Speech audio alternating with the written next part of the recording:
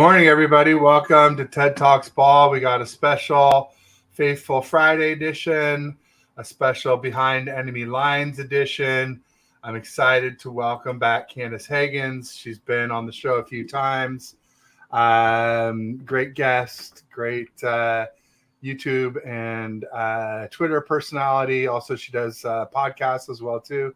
Make sure you check them out. But Candace, obviously it's Seahawks week. We got Seahawks and Niners playing at Levi's this Sunday. I'll be there. Excited to chop it up with you. But, you can find Candace at Candace9H901 on Twitter and X. And then also on Twitter X, you can see at Ethos Seahawks.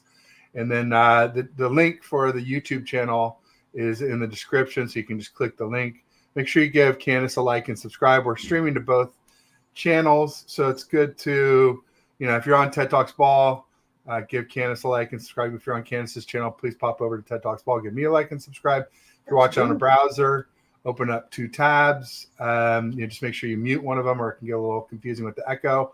But, it really helps us out. So thanks in advance to everybody for your support on that. Candace, how are you? Anything I may have missed? Anything that you want to promote? I'm going to go dark just for a sec, so I want to turn on those lights behind me, but I am right here. So okay, cool. Well, no, it's always great to be on with you, Ted. I always love it, talking ball with you.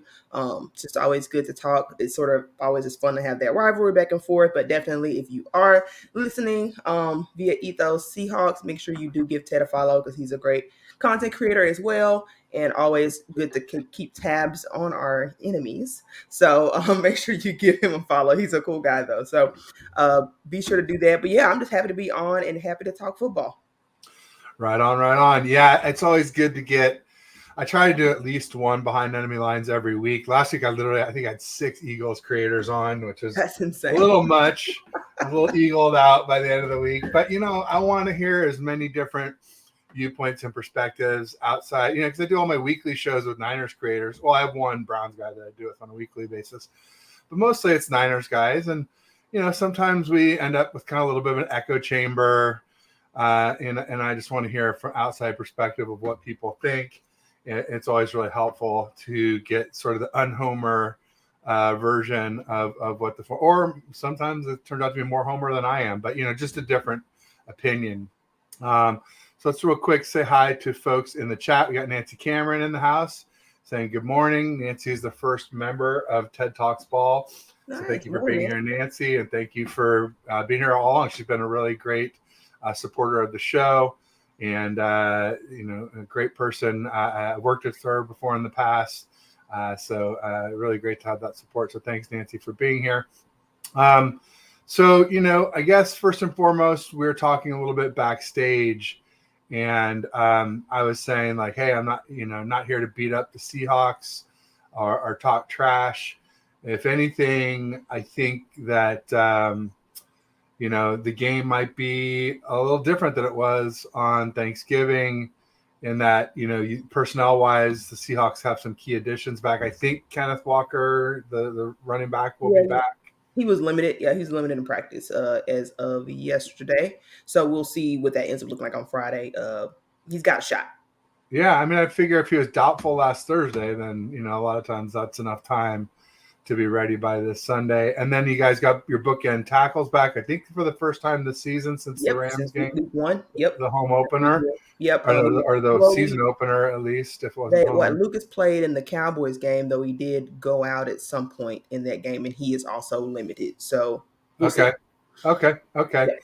But that's big. Those guys are good tackles, and those were big losses. Those, two things I pointed at when we went on Thanksgiving is like, yeah, just remember, guys, they didn't have Kenneth Walker, they didn't have Lucas at the tackle, and now they both could potentially be back. Plus, I think there's more factors too that are not personnel related, or that are just more like emotion related. Like, the Seahawks have lost 3 in a row. I think they're pretty pissed off. The Niners, on the flip side, are just coming off the biggest win, maybe the biggest road win of Kyle Shanahan's career. He's up there with like the New Orleans game, beating y'all in 2019 to get the number 1 seed. It's like top 3 or 4 all time for Kyle Shanahan. And so they can say all they want about like, oh yeah, we barely even partied on the plane, and we were just like, oh yeah, now it's just we gotta get ready for Seattle. You can say it all you want, but like, and then they said other things that I thought were funny, like Fred Warner does this podcast with his wife, and he was like, oh, you mean other people wore all black too? Like, I'm totally surprised. We didn't plan that at all. And I was like, come on, dude. 7 or 8 of them wearing all black. You know, it's like, of course you coordinated that. The Philly funeral or whatever you want to call it.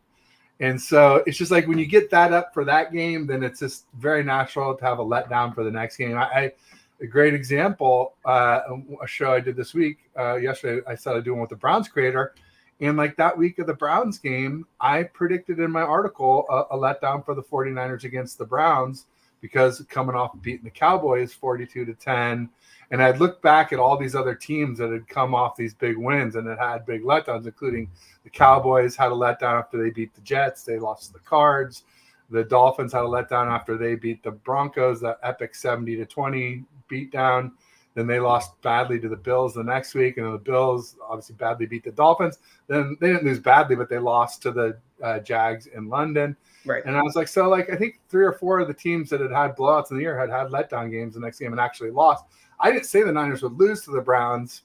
I just said I thought we wouldn't win as much as as well as we did against the Cowboys. Right. I certainly wasn't expecting CMC to get dinged up and leave the game. Trent Williams to play on one leg and Debo to get injured and leave for about 3 games. Trent Williams obviously left. So then we lost those 3 games. And anyway, the bottom line is it's kind of the same thing this week. I'm not saying I think that the Niners will lose, but I am saying don't expect it to look like it looked in Philly either. Yeah. I think it's going to be, we're divisional rivals. I think the Seahawks have really great weapons with DK Metcalf and Tyler Lockett. And now JSN is starting to take off, it looked like, in the Cowboys game to me. Yep. You guys obviously have really solid tight ends who can all block and catch. None of them are world beaters, but really solid. And then, like I said, Charbonnet's been playing well. And then, you get back Kenneth Walker. And it's like, even if Charbonnet's playing well, it's good to have, platooning and the ability to give him a little rest, a little breather at the very least. So Charbonnet is banged up right now. He got banged up in the last game. He wasn't able to finish that Cowboys game. That was really kind of when things went downhill for the offenses. When he went out and they started playing, DJ Dallas, he got hurt. So I didn't know that. Yeah. Okay. He got hurt. So he also is limited in practice as well. Oh boy.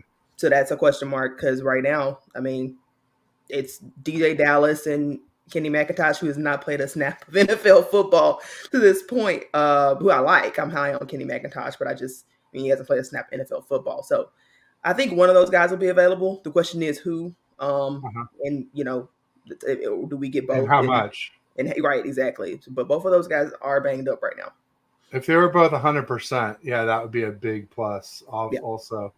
Interesting. It's good to know. All right, that all helped me this all helps me. I got to write my article today in the night and have it ready for tomorrow, ideally.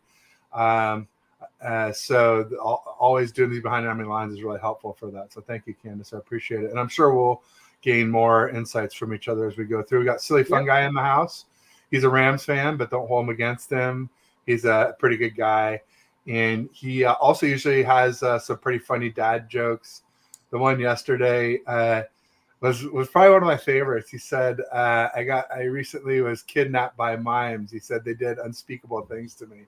That's great, because usually the dad jokes are like usually they're more punny than funny. Yeah. And it was like you want to play that wah wah wah track after them, but the good news is they're usually not very offensive at the very least. So usually don't piss people off too badly by telling them.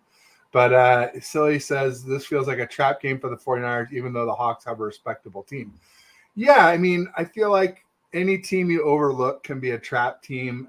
I will say we're definitely not looking ahead to the Cards and like being like, oh, the Cards. Yeah.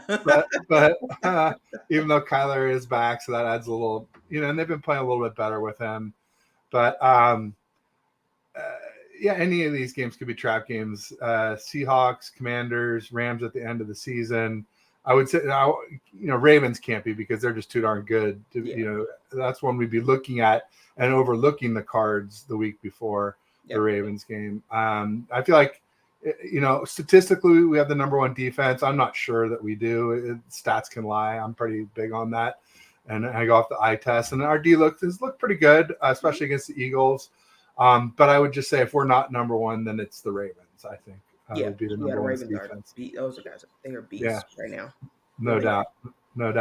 Nancy was just saying, interesting pattern. I think she must mean in your background. No, I think she was talking about, she put that up when you were talking about the pattern of like how the big game, how the teams with with the letdowns. Yeah, it's very common. Yeah. It's such an emotional sport. And when you get really high one week, you usually have a low the next week. It's very much just like, same thing happens to people who do a lot of drugs. They get really, really high and then they come down, they have a down after. It's a very natural thing for the human body, for the human psyche and emotion to have happen. You use up all the serotonin and then there's none left the next week. No doubt about it. Thanks for helping me clarify that. Obviously, huge history between the two teams. Very interesting that the Seahawks were 17-4 against us with Russ, and now 0-4 since Russ left. A lot of Seahawks fans told me they weren't going to miss Russ, but I think against us, you kind of have to say that you do. No, I still can't say that. Now, do I wish we could beat you guys? Yeah, but was it worth the $50 million that it would have taken to keep them? No, give me that $50 million all day. I'm sorry. I can't say I miss Russ. Plus all the picks and the memories.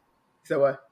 Plus all the picks and the players. Yeah, I can't go quite as far to say we miss Russ, but I think it's fair to say that Russ was really good against you guys. Obviously, that was a dominant record, and without him, I think there's a clear pattern between the two. It just doesn't make me miss Russ. So there you go. Fair. But overall, I would say this is a tale of two different teams for sure. Like I think to your point earlier, like I don't know if you could have a team and have two teams at two different trajectories, right? Like Seahawks are really trending down, and maybe that means that they galvanize and really steal a win or what have you. That's possible. Not going to overlook that, but I will say just where I am and how I view the team right now is philosophically, I'm not happy with the Seahawks. It's really not a question about personnel or talent or matchups for me. I went into this season because we didn't get to talk before the Thanksgiving matchup because it was Thanksgiving. But it was a short week. I didn't even write an article that week. Right, we had too hard to make. We had some family commitments. We got out. I mean, we have a young son. We had a son born on September 18th. Oh, that's right, you did. Our second child. So we haven't been out much, and we got a chance to get out on a Tuesday night for a cocktail party in the city. So we did that, and we had some family photos Wednesday evening, and then I did some shows, and I was just like, I just there wasn't much time to get together that week, and I did, like I said, this is the 1 week this year I didn't write an article either. Right. Preview article because I didn't have a chance. I'm glad I didn't because I wouldn't have predicted 31-13. I'll tell you that right now. Yeah. I would have predicted a really close game and I would have been way off, kind of like I was with Philly. But I have an excuse for that, and will remind me to come back. But I cut you off, so go ahead.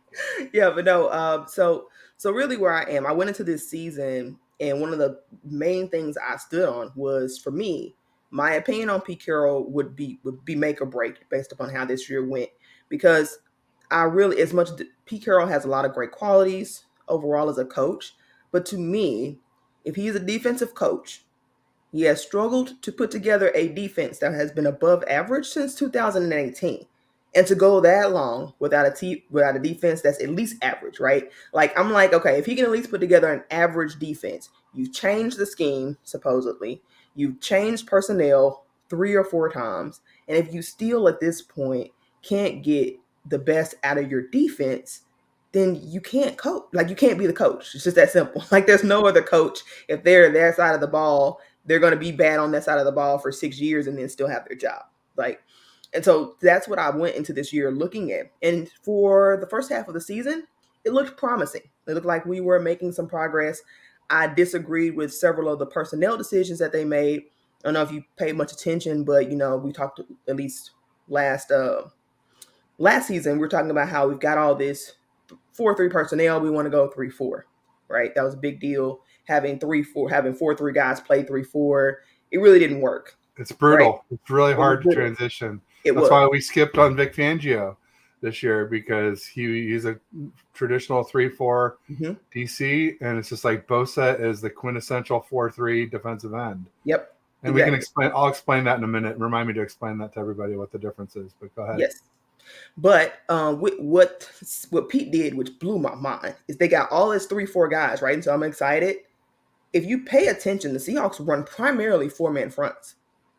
So it's this weird thing where like they got 3-4 guys and they're playing 4 down linemen, and they got 2 of them with the hand in the dirt and then 2 like standing out on the edge. It's a weird mix, and I didn't understand it when they first started it. It still doesn't make much sense to me. Initially, it looked okay. Run defense was really dominant, what have you. I don't know what's going on in the chat right now. Really funny. He's doing his dad jokes. All right, let me just do it real quick. Vegetarians regret their lifestyle because it's all a mistake. Oh, I get it. Okay, I was reading that. And he said, because good steak puns are a rare medium done well.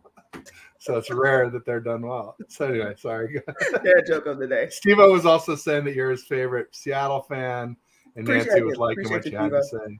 Exactly, and thank you, Candace. So there you go. Now we're caught up. Okay. I was like, what is happening with steak? What? But anyway, to me, I think initially it worked mostly because Uchenna Nwosu is just really versatile. I feel like he's a really versatile guy who can really make that scheme work, who can make. And he might be back, right? If y'all make the playoffs, is that right? There's a chance he could come back. I don't think so. I don't. I haven't. I saw that when he initially went down. No, he was out for the year. That's why they went ahead and made, they signed Frank Clark, whatever that was supposed to do, and and then still went out and got Leonard Williams to think they needed a gap. So ultimately, what they did was they started playing Draymond Jones out on the edge. I saw that. That's a really interesting move.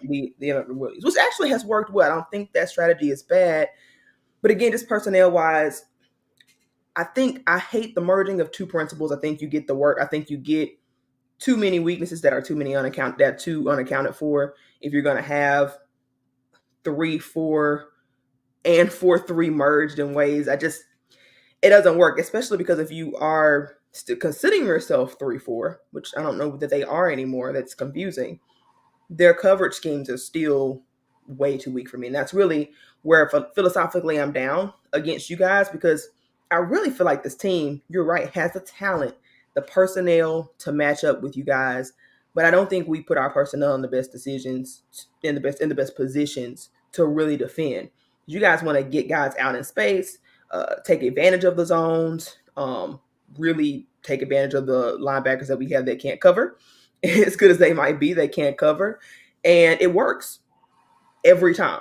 And I just don't understand why we got man corners and then play them in zone. It doesn't match up to me. Like coming out, Devin Witherspoon was a man corner guy.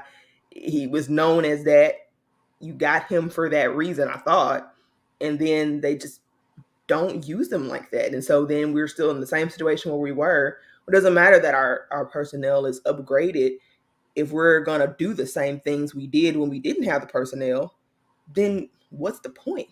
So that's really where I am with the team. I'm kind of out on Pete, and I hate to say it because I think he brings a lot of positive to the table, but the philosophy of things he's trying to do to mix and match, not be married to any one scheme, to try to take different things from different schemes and make them one thing, just makes this defense weak as a whole.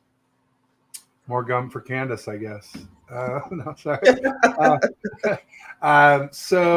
So yeah, that's interesting. The Niners do some of that too. I've been really mad at Steve Wilkes for making Mooney Ward play a lot of times off ball when he's really a press, man press zone, whatever. He's got to be able to check the receivers right at the line of scrimmage to impede their progress off the ball for him to be at his best. And so I think some of it is like, you look at what happens like when Jalen Hurts, if you play man against him and they just send all 4 receivers on go go routes, and then he just does a QB draw on 3rd and long, and everybody's got their back turned to him until he's 8-10 yards down the field. So it's a good way to pick up those 3rd and longs. The other thing too is it can be hard to have a spy when you're in man coverage, but I'm not gonna make excuses for you guys. I agree. If Witherspoon is a man corner, then that's how you should play him, and you should maybe, zone up on the other side of the field or something like that, because it can be done like that. So it's interesting. And then while we're talking about defense, I saw that Jordan Brooks got injured in the Cowboys game. Does it look like he's going to play this week? He did not practice this week, or at least to this point, he has not practiced. So unless this upcoming report for today comes out differently, I doubt that he plays. That would be a big loss. It would, but it would be interesting because Devin Bush is the one linebacker that can cover. And I think when he's been in coverage situation, he's really played limited snaps. They were high on Jordan, wanted him to come out and play, wanted him to play with Bobby. Cool, but I think the smarter thing schematically would have been to use Devin Bush in situations where teams are attacking you in coverage. And so, like I said, limited snaps, really small sample size, but he's been the best guy in coverage, no question. And he's been good when they played him. He's not been a liability or anything. They just love Bobby. They love Brooks. So I actually am curious to see if this changes anything with Jordan Brooks being out, or does that make us overall more competent in terms of, over the middle throws? Can we defend those better? I'm hoping so. That, I like Jordan Brooks a lot, but I just wish that we had some more complementary skill sets going on at the linebacker position than what we do. Yeah, Devin Bush, for people who don't know, was very highly drafted by the Pittsburgh Steelers. He's now a Seahawk. So there's a lot of feeling that maybe he wasn't a fit for what they were doing in Pittsburgh, but he somewhere else, change of scenery might be just what he needs. And like Candace was saying, he's good in coverage. So that's interesting. I didn't think about that. Didn't realize that. So maybe Jordan Brooks won't be that big of a loss as I thought it might be. He will be in the run game. But in the run game. Okay, and that's tough against us. But Bobby's still there, so, Yeah, and he's still great in the run game. Right. And a little bit of a liability in pass coverage. So maybe that coverage might be just what the doctor ordered for the Seahawks defense. Interesting. And earlier we were talking about 3-4 versus 4-3 defenses. For people who don't know the difference, it sounds like a 3-4 because you're going back from the line to the linebackers.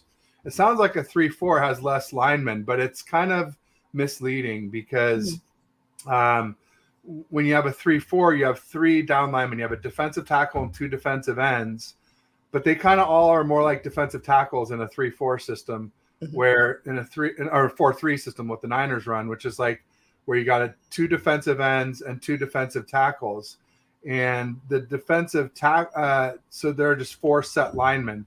But in a 3-4, the 2 outside linebackers actually play on the edge, and then one of them peels off into coverage on the strong side, usually on the tight end or maybe a back or something like that. So so that's a little bit of the difference.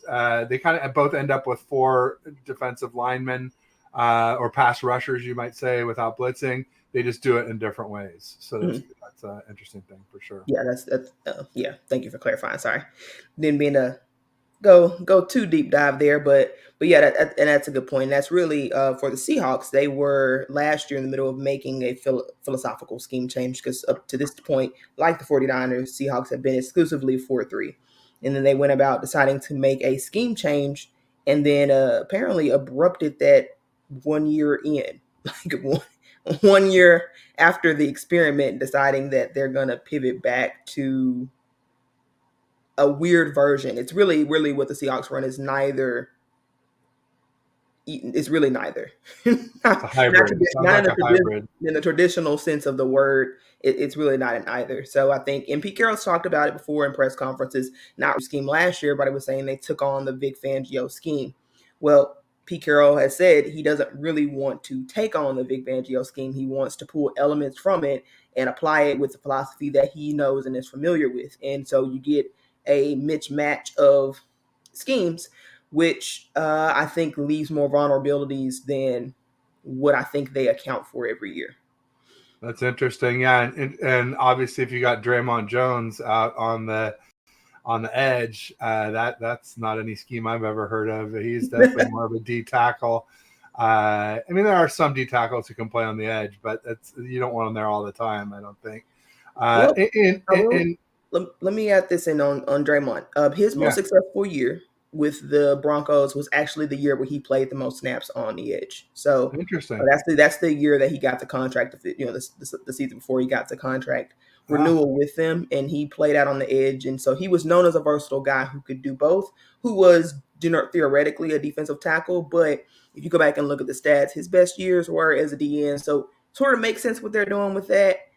It's better than Frank Clark out on the edge at this point. But I also agree in the theory that it's not the best use of your personnel either. Yeah, that's too bad. With Frank Clark, because I said, like, with Uchenna Nwosu going down, having Clark be available like that was like such good luck for the Seahawks. And obviously he's not Nwosu, or at least not anymore. But, I mean, just have him available. But I guess maybe there's a reason why he was available. And he's been pretty worthless, it sounds like. Yeah, there were other people competing for his services. He did say that. So we weren't the only bidder, but he should retire. He's out. He's out of the juice. Out of juice. If you go back and watch the film, I mean, I think he might have like a hurry a game. Like he might average that, a hurry, like not a sack, not a hit. Like he's really not getting to the quarterback at all, and he's a real liability in the run game anyway. So I'm sort of, I'm out on him, but I know that they don't have the bodies. So I would rather see our rookie Derek Hall though, and let him get those snaps. But Seahawks feel differently. So Frank Clark it is, but he's got no juice. That's for sure. That's. I mean. It's a bummer for him. I've never been a really big fan of his just because of, the stuff that happened with his personal life and everything. Right. But was he a Seahawk before he was a Chief? Yeah. In fact, it was the Frank Clark trade that allowed for us to have the assets to go get DK. So he had I could be wrong here, but I want to say a 17 sack season. 15, 17, something like that. He had an incredible season with the Seahawks. It was in a contract year. The Seahawks did not think he could replicate that. Chiefs did. So they played him this huge contract. Seahawks traded him. And I think honestly got better because of that trade, because he was never able to duplicate that. That was 2019, because I remember we traded for D Ford, and a lot of people were like, I wanted Frank Clark. I'm like, the Seahawks were never going to trade us for Frank Clark people. Yeah. And the Niners pretty much don't want that type of character risk anyway. But Steve Supremo says 24-22. I've been saying 28-20 is what I think the score will be. Did you have a score prediction for the game? Is it too early? Do you want to talk more about other stuff? Yeah, I'll say 28-17.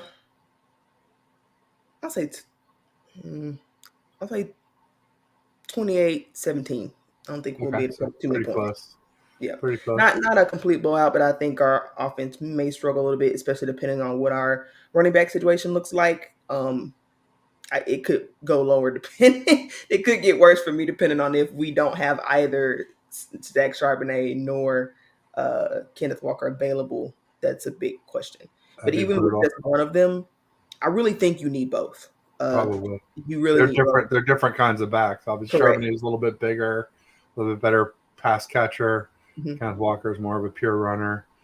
Steven Supremo says Kyle was fired midseason. Maybe you can get him. LOL. I think he was talking about some of the haters were coming out when we went on that 3-game skid. Oh, okay. Some people might have said something about fire Kyle. There's more of, I heard of fire Wilkes, but I think all those people are eating their words now. I'm glad I wasn't one of them. Got Bryant Culp in the house saying, hey, Ted and Candace. Welcome, Bryant. Right. He has a great YouTube channel. Make sure you check him out. Yeah. It says smash the like button, everybody. Yeah, please do. Absolutely. And yeah, I mean, as far as like the whole being out on Pete Carroll, I can understand that totally, especially when, you're talking about the defense struggling for 5-6 years, whatever it's been, But it's also what was the defense before that, right? It was the LOE Right. defense, all-time historic, great defense, one of the best of all time. So that's a huge discrepancy. If you're like the Chiefs, you never had a great defense. You're not missing it as much as the Seahawks, where I guess that's sort of what was the cornerstone of those great years with Russ, the Super Bowl win, the Super Bowl appearance, all that good stuff. So Yeah, I think what we're learning is that had a lot to do with the personnel. I mean, they had Hall of Fame play. I mean, a slew of just Hall of Fame capable dudes. A couple guys may not make it in just because they don't have the years, like Cam Chancellor and all those guys. But really, you had so much Hall of Fame talent to make that scheme work, which was even known as then a simple scheme. You just had the talent to really bring that out. So then what happens if you don't have the talent and you still try to stick with the same philosophy? I really think that, I don't even think we're having this conversation if the defense is average at any point, but it really has been bottom 5, bottom 10 for like 5 years straight. And so because of how bad it's been, maybe compared to the Legion of Boom, sure, amongst the fan base, that's a thing. But I just think in general, with the Chiefs, it's fine because even though they had a bad defense until this year, Andy Reid is an offensive guy. So your offense is how you judge him, right? For any head coach, you judge them based off of their side of the ball more harshly. Like if Kyle Shanahan, when people feel like the offense isn't doing well, they say fire Kyle because he's that's his thing. I don't think people say fire, that's what you're responsible for universally looking at any coach. And so Pete's been the one exception for years, I think, because of the Super Bowl and because the ownership really trusts him. But yeah, I think I'm at that point. And yeah, to Bryant's point about Jake Bobo was awesome. Hey, and he was a full participant in practice, by the way, Bryant. So maybe you see Jake. It's just tough because he's got such great receivers in front of him with DK Metcalf, Tyler Lockett, and JSN. But I guess he started out. Did he start out a little faster than JSN? Is that what happened? For sure. Yep, yeah, definitely. Yeah, he was the guy who kind of filled in the role that people thought JSN would fill in. And so he just seems to be efficient enough to make it work. Jake Bobo is a guy who I think is so superior at not just running routes, but is also really superior in blocking. And I was completely wrong on him because I thought that he wouldn't even make the team. His release is so slow in training camp. I was like, there's no way this guy makes it. But I mean, his route running is just so crafty. He finds ways to get open. And I think most importantly, the Seahawks, with Jake Bobo, they've unlocked the screen game, which has been an issue for Seahawks. If you ever paid attention to Seahawks and the timeline, complaining about screens has been a thing for years, going back even to the Holmgren days. So, but Jake Bobo is a great blocker. And so I think he saved the Seahawks screen game. So despite him having so many wide receivers ahead of him, I think there's still a reasonable expectation that you can see him on the field still sometimes. Interesting. Yeah, I saw on your channel you were talking about the screen game being back after being on for so long. So it's been historically bad. Jake Bobo was part of the key to that. That's interesting. Yeah. Then everybody's just sitting high. He says Jake Bobo is the legit. Yeah, he just is legit. He's been a Bobo guy since the beginning. I give him that. He called it early, and Bobo does look good. For an undrafted rookie, he's giving you much more than what you could have expected, and probably could have given you a lot more in terms of production numbers had he just had the snaps, Yeah, got to get those touches. Got to get those snaps to get the touches. Absolutely. You can't have him, Brian. I'm sorry. Damn, did you see this? I would trade Jennings for Bobo. He would. Like, how much would Bobo have stiff-armed that Eagles DB and scored the TD in Philly? I don't know. That was pretty huge for 3rd and Juwan. Bobo might. I mean, he had that really impressive touchdown.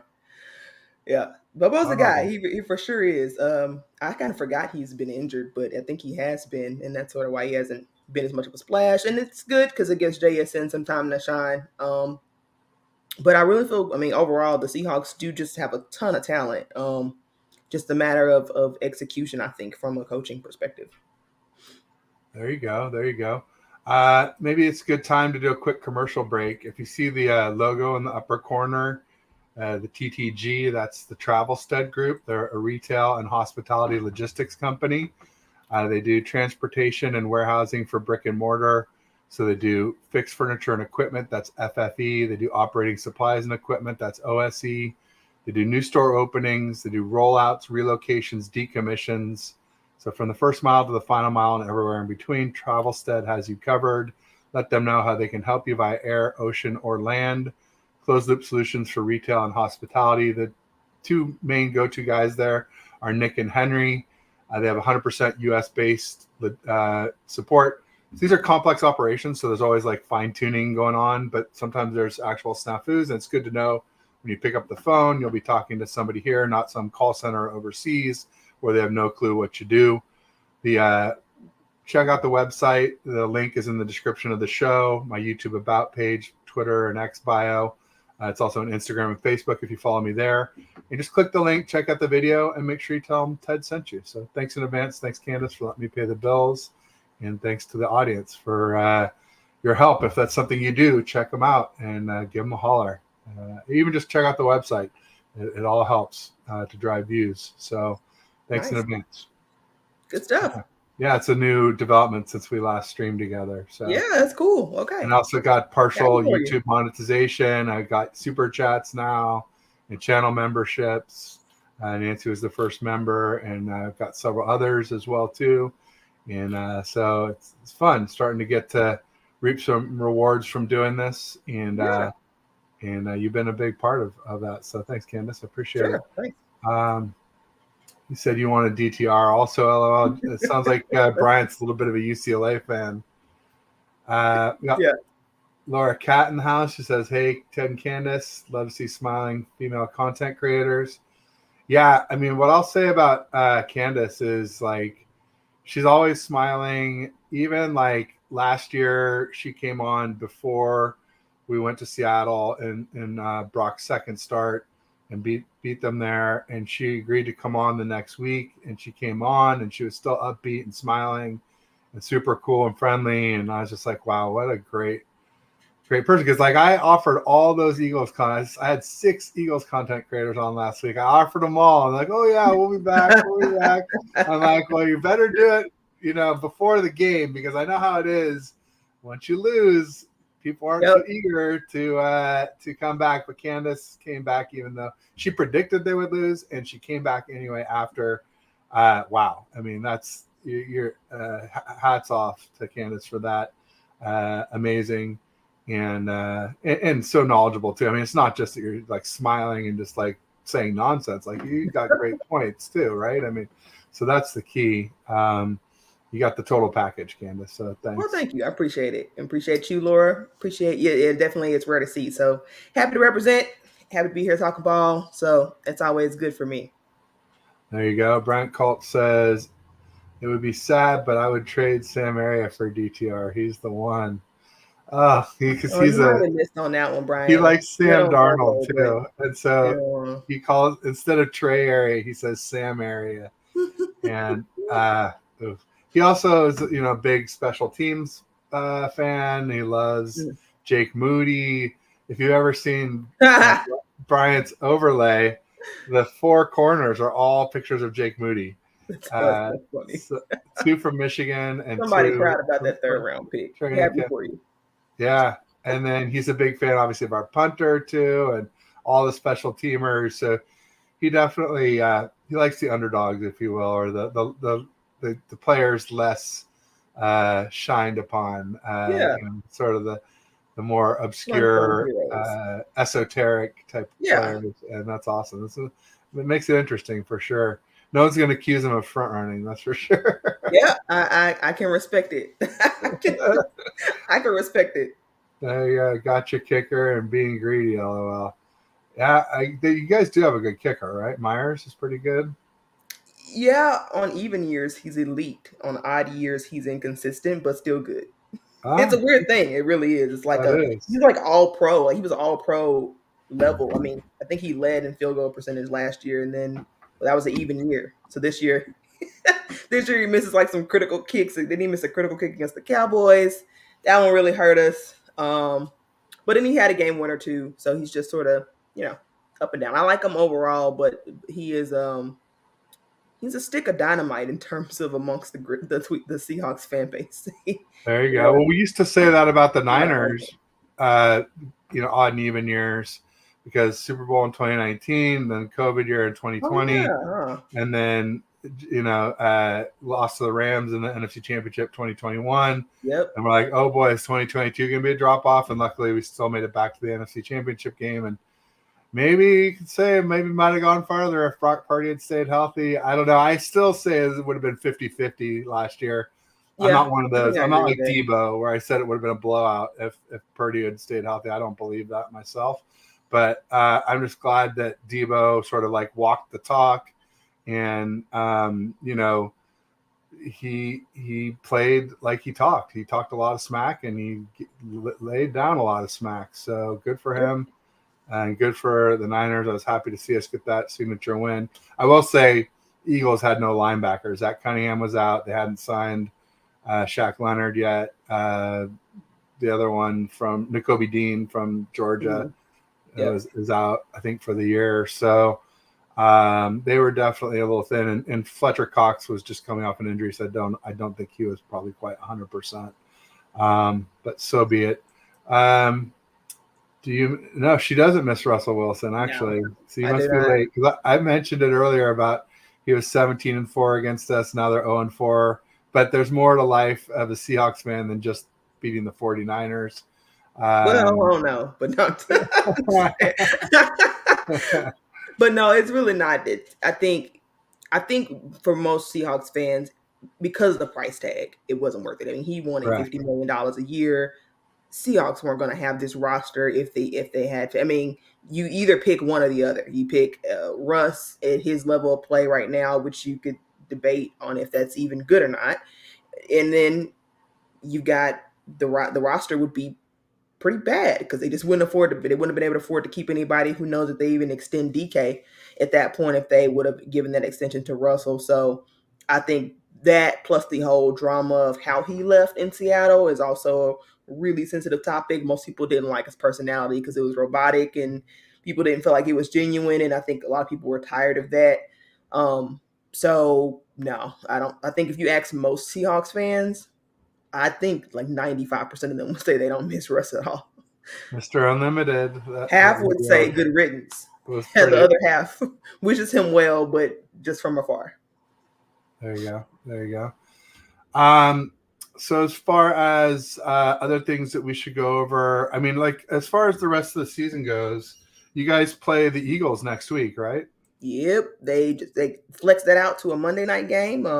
Apparently, the NFL loves to see the demise of the Seahawks. We didn't get any of our reasonable winning opponents on live TV, on primetime TV, but apparently all of our games that I think we are going to lose are in public, so that's exciting. I think we had a shot against the Cowboys, I really do, but and obviously it proved out to be true, but just some tough luck there at the end, and honestly, probably could have been some better game planning. But I digress. So that's next. You guys up, and then the Eagles, and they do have a soft schedule to end, so I think they'll rack up a few wins to end the season overall. But I'm not really high on the team if they do make the playoffs, if they can scrape into the playoffs.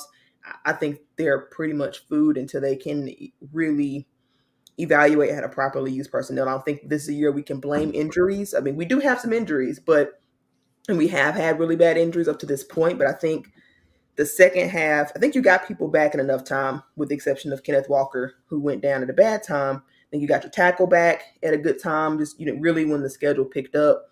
A lot of guys were coming back and just couldn't take advantage of it. So it's all right. We'll see what moves, if any, they make in the offseason. I'm curious to see. But I think you guys are a great looking team. Really, I do. I think if y'all stay healthy, you can probably go Super Bowl. I mean, go toe to toe with whoever ends up being the AFC team, and I think that would depend on, we'll see how that will go in terms of who I would pick. But I really think you guys look just like an awesome team. Just railroaded through the Eagles, and I thought that was going to be way more competitive. And so, just got to tip your cap. I thought maybe the CMC move would have been too much in terms of value. For running backs, it's typically not good, but he's been healthy, way healthier for you guys than he has historically. And so you've gotten to see to maximize that. And he really has been a difference maker for your team. So, yeah, I mean, I think the health is the only question, but it always is, right, for every team. But you guys look great. And so really high on you guys. Not as high on the direction of my team, at least, like I said, philosophically. But I think my team has great talent. I'm really high on the talent on the team. I am. And I'm excited about the talent on the team and seeing how they grow, because they're still really young. So that's the good news, that no matter what happens personnel-wise, they've got so much room to grow as a team because of that. But, you got to be led in a good direction. So you're happy with Schneider, unhappy with Carroll. Yep. Happy with Snyder, unhappy with Carroll. That's a great way to summarize it. Yep. Okay. Yeah. Because I was going to ask that, because clearly they don't have the same personnel as the LOB defense, but because they were just had, like everybody thinks about that secondary and like people are calling your secondary now LOB 2.0, the secondary, but like obviously it was prime Bobby Wagner back then, KJ Wright. And then like the D line was like not a lot of superstars on the D line, but there was a lot of like almost stars or stars. There was a ton of depth. Yep. And you just have wave after wave after wave of really, really good, solid D linemen. I felt like the D line was always super underrated for the LOB. So I think those are areas where you guys are missing on D line and just the age of Bobby Wagner. He's not the player that he once was. And he just doesn't have the people around him either. So I actually like the D-line pieces. I'm a real fan of the Leonard Williams move. I think he's been really good in his time with us. I was worried about that move. Yeah. Sure. Draymond Jones. If you get Chenna back, Chenna was good. There are some what a huge pickup. You guys gone for like a fifth or something from the Chargers? I mean, what a deal that was. No, he was a free agent, so we just signed him on like a modest 2-year deal. I think it was, it really was modest, but they re-signed him. I think they've extended him out, so he'll still be a Seahawks moving forward. They extended him this offseason, I think, because this would have been a contract year. And he started off looking great. So, even though he did get hurt, I think it was still a good move on their part. And so I actually like where the defense. I'm not big on Darrell Taylor personally, and obviously Frank Clark I'm out on him, but I like some of the young talent that they've drafted. There's been a switch in recent years if you're not like a close watcher, but Pete was pretty much a lot of people. There's a lot of speculation, and I think some slight confirmations in-house, in that Pete had a lot to do with who they drafted. So they went a lot of years with a lot of bust in terms of drafting, and I think that had a lot to do with Pete Carroll's fingerprints. Shortly after the Russ, or maybe the year before the Russ drama really started, there was a shift in power, I think, in strategy completely. And John Snyder has talked about the shift in strategy to go best player available instead of just looking for need.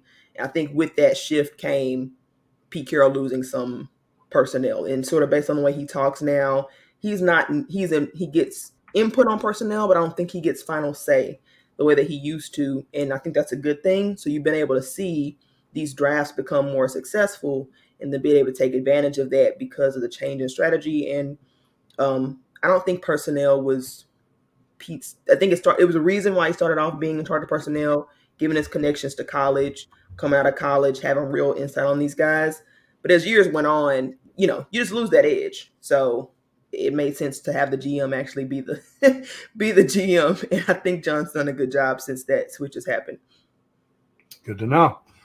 I appreciate this. Is why I love having people on from other teams. They just have that deeper knowledge than you hear about on shows or other, people just trying to analyze the Seahawks from an outsider's perspective. It's good to have the inside juice. So also for the AFC, so you like the Ravens. Mm-hmm. What do you think of the Dolphins? I mean, I feel like since they got Jalen Ramsey playing and kind of up to speed, and then Xavier Howard back, their defense is playing a little better. That was my big knock on them most of the season was, they don't have a championship defense. But maybe they're getting closer to that. Or maybe it's just enough with an explosive offense, the Mike McDaniel offense with Tua, Waddle, and Tyreek Hill, and Mostert, of course. And then I saw, I guess, A-Chain's back now too. Or a chain, or however you pronounce his name. But give me your thoughts on the Dolphins. I'm high on their trajectory. The fact that they really haven't beaten good teams, I think, is hard to ignore. And I don't know if it's a combination of any one thing. I think they have a fairly well-rounded team there, but it's just, I don't know if it's just experience, right? You've got to take some lumps and understand what it takes to win against big teams. Sometimes it's just an experience thing. McDaniels is sort of new, or if it's maybe some slight personnel tweaks on defense. Obviously, offense is super explosive. That's not the question there. But I like what they have. I just don't know if they're ready to take the next step. Yeah, it'll be interesting to see. I kind of see them and the Ravens as the class of the AFC right now. I'm a little down on the Chiefs. Yeah. I've said all along, Kelsey is your only elite weapon. It makes it really hard on Mahomes. Yep. Same thing with Josh Allen and the Bills. All they have is Stephon Diggs as an elite weapon there. Yep. And they lost so many people on that defense for the Bills. Tre'Davious White, Matt Milano, Daquan Jones. I think they lost another corner too, maybe Kaiir Elam too. So a lot of. I've never been as big on Josh Allen as others either. I mean, I respected him when he was producing well, but I've always sort of had questions. Not listening. I'm a big Josh Allen fan. No, because a lot of people get on him for those interceptions, and I'm just like, okay, yeah, he's thrown a lot of interceptions, but if it's like a 60-yard arm punt where it's like a 50-50 ball where it could be a huge play on 3rd and long, and it ends up being an interception that's just like a punt on 4th down, like how much are we going to really dock him for something like that? And then the other thing is, like the interceptable balls versus interceptions, right? Because it can be a discrepancy. Like I noticed that this year, it came out earlier in the season. It was before Brock threw an interception, but he had 4 interceptable balls and no interceptions. I'm like, oh, lucky, the quarterback now for the Vikings, who is with the Cards, Josh Dobbs, who was the Browns at the beginning of the offseason, then the Cards, then the Vikings now. Yep. He had 8 interceptable balls and only one, and also no picks, just like Purdy. And like Mac Jones, 14 interceptable balls, only 4 picks. Yeah, now he's zapped. He got zapped. And then you look at some poor schmuck like, I hate to say Stafford because he's in our division, and I dislike the Rams. I don't know. I'm not gonna say hate because they're not up there with like Seahawks are my number 1, and then like Cowboys number 2, and Eagles have been climbing up quickly. I think they passed the Chiefs, but the Rams are way, way further down just because, we kind of own them. Other than that one NFC Championship game, we pretty much own them in the regular season. Yep. But bottom line is Matt Stafford had 3 interceptable balls, so 1 less interceptable ball than Purdy, but he had 5 interceptions. So it's like, that's the other thing is like how many were like off receivers' hands that should have been caught and ended up being interceptions. So it's always for any quarterback, but that's my sort of excuses, if you'll call it, or reasons if you're a Josh Allen fan. Also, just like I look at what he's asked to do and like how he often leads the team in rushing yards and stuff like that. And it's just like, I don't know. I just think if we had Josh Allen, I think we would just boat race the league. And then we're kind of starting to do that with Purdy, or we're showing signs that we did obviously against the Eagles, but again, a healthier Eagles team playing an NFC Championship could look a lot different. I'm just going to I'd agree with you there. Part of it is interceptions with Josh Allen for me, but also I don't think he processes the game well enough. Just overall, like part of it is just general progression, decision making things that I just don't feel like is runs too much when he stable enough. Should have let things open up, and he just takes off running. That type it's the way he processes the game for me that I feel like will always hold him back from really being able to be consistently elite. I think he will always have elite moments because he really is talented, but the way he goes through his progressions to me, and he doesn't even take advantage of Diggs the way that he should, at this point either. So I know that coach is under fire for it, but I think what Brian Daboll was able to do was help Josh Allen process the game better. I think he's regressed in that regard. And so then you see unstable results like he was before. He was inconsistent. And I think that's sort of that's where he lives home-wise, unless somebody really can stay under him that can help him process the game better.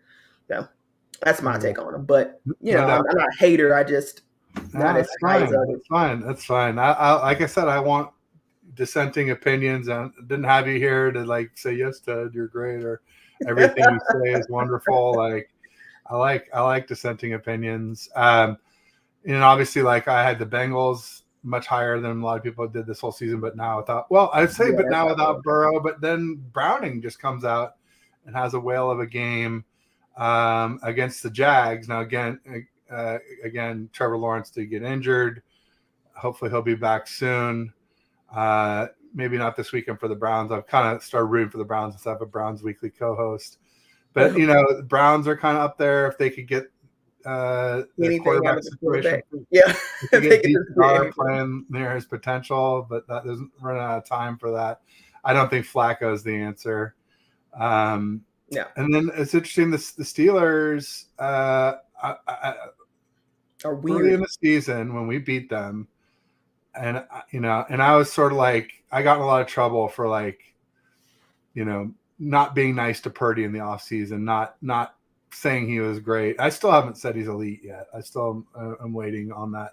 Yeah. But like after we beat the Cards, we were 4-0.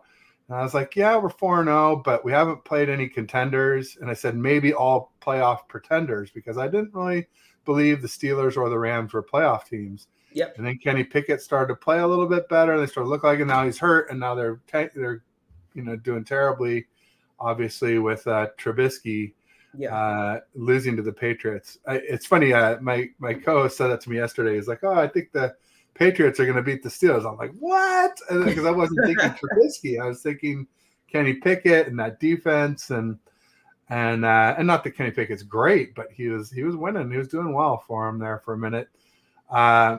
Anyway, bottom line is, what are your thoughts on the other AFC teams? Jags, Steelers, Browns. I don't know. I mean, Chargers just seem like, I don't get the Chargers. I really that's the most mysterious team in the league to me at this point. They have so much talent. I know they have some injuries, some significant ones, but they really have too much talent to be. Hey, Joe, what's up? Joe Stevens, my bud. We tried to get together this week, but Joe's like an evening guy, and I'm a business hours guy, and so there the two shall meet. We will eventually, but maybe I'll see if I can get something for tomorrow, Joe, if you're around. I'll ask the wife at least, but it's tough because we have that young son, and Yep. If I'm not doing this, then I'm on daddy duty most of the time. Yeah, that makes sense. Ken Dorsey was the fall guy. I don't know about that. I think Ken Dorsey.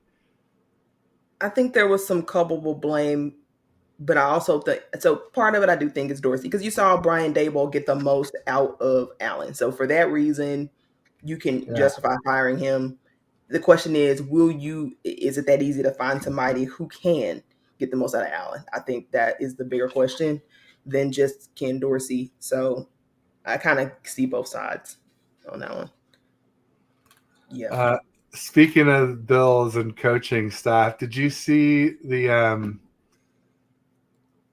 what Adam Schefter posted about Sean McDermott? About Sean McDermott? No. I missed that one. So Ty Dunn, who I believe is a Bills reporter, let me just double check. Buffalo. Yeah, I'm assuming he's a Bills reporter. Reported that so McDermott was addressing the team. He told them they need to come together, but then he said he used a strange model, the terrorist of September 11th, 2001. He cited the hijackers as a group of people who were able to get on the same page, to orchestrate attacks to perfection. One by one, McDermott started asking specific players around the room questions. What tactics do you think they used to come together? A young player said, he said, what do you think their biggest obstacle was? And he said, a veteran said, TSA. Everybody cracked up. But I was like, wow, that is pretty direction. wild for a coaching reference. I don't think I've ever heard of anything like that. No, that's like what is it? The John Gannon. You got fire in your gut. Like that's just as strange to me. Oh yeah, yeah. Oh, when he gave that address and like all Yeah, the cards. just, you could hear a pin drop in that Yeah. room. They could run through some butcher paper for that man, like it's on a The wall, bus right? here. Yeah. Did you have fire in your gut? Like that was. Anyway, I think Brian says he likes Allen. Good. I like Allen too. I mean, fantasies. Hasselbeck better than Purdy. What are you talking about, my man? Hasselbeck. Damn, that's harsh. I'm not sure I can. I don't even think I can. As a Seahawks fan, I don't think I can hop on that board with you. I mean, Hasselbeck was cool, but also, I don't know. I guess if you deep dive, I think Purdy is hard. It's hard to evaluate Purdy because we have the Avengers. His situation is we have Debo, we have Kittle, we have Ayuk, right? And Grant Cohn did an interesting article about like who's the Niners' best weapon, and ultimately, like, all of them. 4 games this season it was Debo. 4 games this season it was CMC. 4 games this season it was Kittle, or maybe it's Kittle, Ayuk, Debo, and then CMC is just the consistent one all the way across. Right. And it's just like, so it's people said all along, like, pick your poison offense, right? And I always just say, like, if you're dealing with a poisonous snake, what do? You cut the head off. So get some pressure. So I've been saying all along, our weakness on our team is our O-line, specifically the right side. Spencer Burford, second-year player at right guard. He can be had, even when he's not, getting blown, over as a blocker. He's committing penalties a lot of the time. And then McKivitz is a decent pass blocker, but not very good in the run game. So that's definitely the weakness of our team. I was saying Isaiah Oliver at nickel, but then we moved Lenore from the boundary to the nickel, and then we brought in Ambry Thomas to play a boundary, and Lenore's been doing incredible, and Ambry's doing pretty well. And so I don't know that there's really any holes in Jair Brown, the rookie filling in for Hufanga, has been doing well. Right. He's had some mistakes, but like, I don't think anything worse than what Hufanga was doing. I mean, I think Hufanga is a better leader. Right. But they were kind of clones to begin with. The Hufanga and Jair Brown, they were both like 4.6, so technically slow as track speed goes, but they played with anticipation, so they played much faster than the track speed. Both ball hawks to get interceptions, but not really good in coverage. Both big hitters, but not really good tacklers, and both great blitzers. And it's just like all those things. You could just, if you had a chart of all these things, like they look exactly the same, except for maybe Jair Brown's a little bigger than Hufanga. He's a little undersized. But anyway, it's kind of interesting. It's interesting as we come into, like, do we extend Hufanga, Ayuk, Chase Young? Now there's a question about, like, does he want to stay? Will he take less to stick with his Buckeye bookend Bosa? I don't know. We'll see. Has that been as dominant as you hoped? I haven't paid. Chase Young's been really big. I mean, I've been saying all along, like, I thought the biggest thing was getting Isaiah Oliver off the field, our nickel corner, because any fast slot receiver, once he got a step, was gone. Mm-hmm. Also, moving the corners up. Remember us? We were playing a lot of almost quasi prevent defense, way off the ball. And Mooney Ward is best when he's right there on the line of scrimmage to, impede the receiver's release. So we've been doing more of that. I think those two things are at least as important as Chase Young. Chase Young's really important. Also, Wilkes came down from the booth to the field. I didn't think that was necessary or would do much good, but I think it's done at least some good, at least for sure. Right when he did it, there were reports the players were really, appreciative of it. And he was, fired up. I was worried that he was too stoic and was it going to be more like a thief of joy there on the sideline. But it seems like he changed up his persona to get down there, coming down there. So that's been working well too. So it's sort of all 4 of those things. Yeah. Okay. Have been working well for the Niners. Yeah, that's interesting. Yeah, because I think that would have been the weaknesses I came into the season. Like, okay, secondary, a couple questions there, and then the O-line, but it seems like that stuff has been shored up. And I think you just negated your O-line liabilities by just getting the ball out fast, which makes sense. Oh no, Joe. Oh, Joe, no way. No way. Prez is No, going to man, get I gotta you. come on the channel and fight. Absolutely not. That's despicable. Frank Despicable. Culp says, I It's love the culp blasphemy. reference. Culpable means fault, to blame, culprit. It's my fault. It is your fault, Brian. I blame you for everything, even the winning. So you get blamed for that too. Totally fine. Family over everything. There you go. Yeah, it's family first. Happy wife, happy life, as they say. So, Yep. Funny story. Yesterday I was out with my son. We went to the park. We were running our cars, and then like we always go wherever we run the cars, we go to places that have play structures too. So, after he runs the cars for a little bit, he can go play with little kids on the play structures. So then I'm like out just outside of the play structure fence and running the cars around, and this little boy with his grandmother they're walking, and he's like looking like he wants to. And I was like, "Oh, yeah, you want to try? You can do the steering, and I'll do the gas for you." And like just leaning down to like let the kid try the RC car.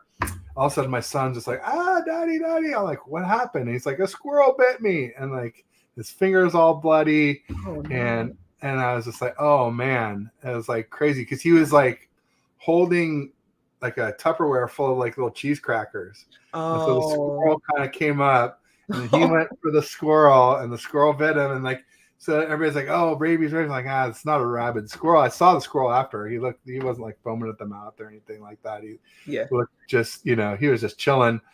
And anyway, I was like, well, son, it's not really the squirrel's fault if he's doing what his instincts tell him to do. Like when you reached out to pet him, he probably thought you were trying to kill him. And my son said, Daddy, I was trying to kill him. I didn't want him to take my crackers. Oh, man. That's cute. So anyway, we're keeping an eye on it, obviously, to see if it gets infected or if anything happens. But it was a fair amount of blood. But by the time we got home and washed it up, it was just like a little nick. It was pretty minor. And so I was just trying them. I was like, you can't be mad at it. It's not the squirrel's fault. We can't be mad at the squirrel. We can't say we're not going to go back to that park. It's not, there's nothing. You learned a good lesson, as I said, son. I never get close to a wild animal, right? And also, we've been trying to bang this one home for a while. Like, don't eat while you're playing, and don't play while you're eating. Yeah. Like, eat your food and then play separately. Don't bring your toys to the dinner table. And like, here's another good example of like eating while you're playing, and it literally bit you not in the face, but on the finger. Yeah. So, it's kind of funny. He says, I want to see Jamal on the bench Sunday. Absolutely not. Wow. Absolutely not. No, he's just trying to rile you up now. No, I don't know why. Now, I think he's serious. He's super serious. 2 tackles on 1 play. Wow. Well, that's good recovery, then, I'd say. I mean, yeah, he gave up ultimately the touchdown in the end, but like, I also think Kobe Bryant 100% gives that up. Like, there's just no way. Like, it's just a good thing you guys didn't trade like 2 firsts and a third for him and pay him a gang of money, right? I mean, that's yeah, yeah. But Kobe Bryant was quite literally like the 6th worst cornerback in the league when he was playing. And Jamal Adams, though he might have his flaws, still battles out to be good at the very least. Is he worth the money? No, he's not worth the money, but he is actually good, and Kobe Bryant is quite literally one of the worst cornerbacks in football. And I think he would be far better at safety. They put him in safety in training camp for a reason, because I think it better fits his skill set. But even then, he still had issues in coverage, even more so than Jamal Adams, because he's just so undersized that he doesn't have the arm length to break up some of those tackles. Jamal is not terrible. Jamal is good, but Jamal has high expectations, so he's not worth the money he's being paid. Now, he's serious. He was low on Jamal anyway, and so like, I get it. He's overpriced. He 100% is overpriced. I'm not going to tell you he's worth the money he's being paid, but I also think you could do a lot worse. And I've seen this team with bad safeties, and it's bad. Like, it's hard to watch. We are disappointing defensively right now, but like, it's not even quality NFL football. We don't have good safeties. So Seahawks maybe overinvest a little bit in their secondary. Niners maybe overinvest a little bit in their D-line. Yep. I would love to see us invest more in our secondary. Ever since 2020, when Bosa went down, and we had obviously we had Jimmy Ward, Jaquiski Tart, but we also had Jason Verrett in one of his only healthy seasons ever. He wasn't 100% healthy. He played 13 games. Right. But somehow we managed to have a top 5 defense without Bosa and with Sherm out for most of the season. Yep. And it just showed me secondary is so important. And it's just we just constantly somehow now ours is doing well with some late round picks and whatever. But just watch when it's time to pay them, they're gonna end up on the streets because we won't invest in our secondary like we do in our D line. Yeah, we feel we need to balance out better. And I think this year it is more balanced in terms of salary, though. I think it's more balanced in talent. I don't think it's more balanced in where our resources are going, for sure. No way to argue that. Now, Jamal is struggling with tackling. One, he literally came off of an injury that most people don't come back from. Two, he's actually been better in coverage because of it. So I feel like people should pick a side because everybody's complaining about how bad he is in coverage. He's actually been really good in coverage with the exception of giving up that touchdown. And now he just he struggles to tackle. But I think he'll be fine with the full offseason, to be honest. Who's Oliver?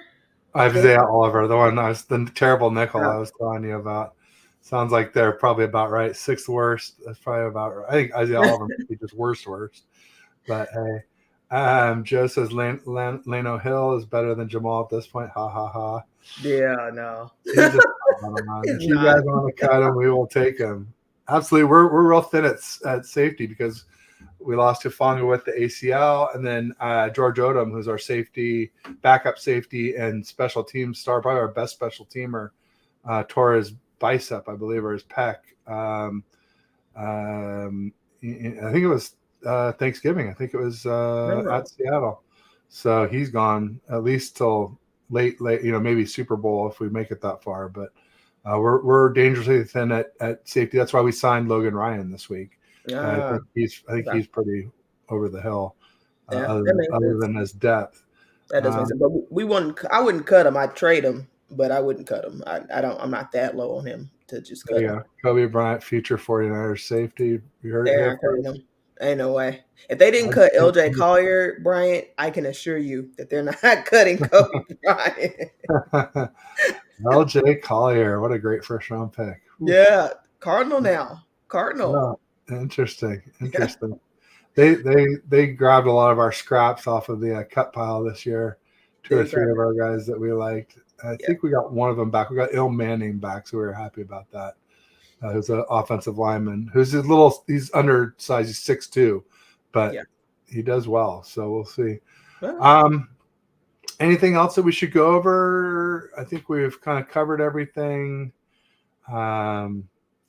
Any burning desires? Everybody make sure you follow Candace at CandaceH901 on Twitter, at Ethos Seahawks on Twitter, and then our YouTube channel is down below in the description. Click the link.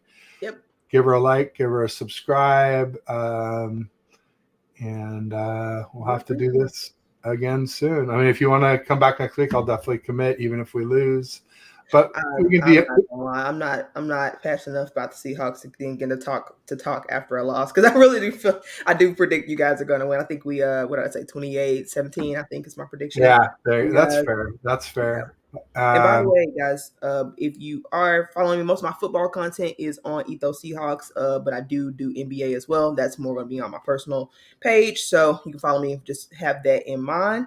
But yeah, man, I think you guys are a really good team. I'm predicting a loss here, hoping we can be competitive.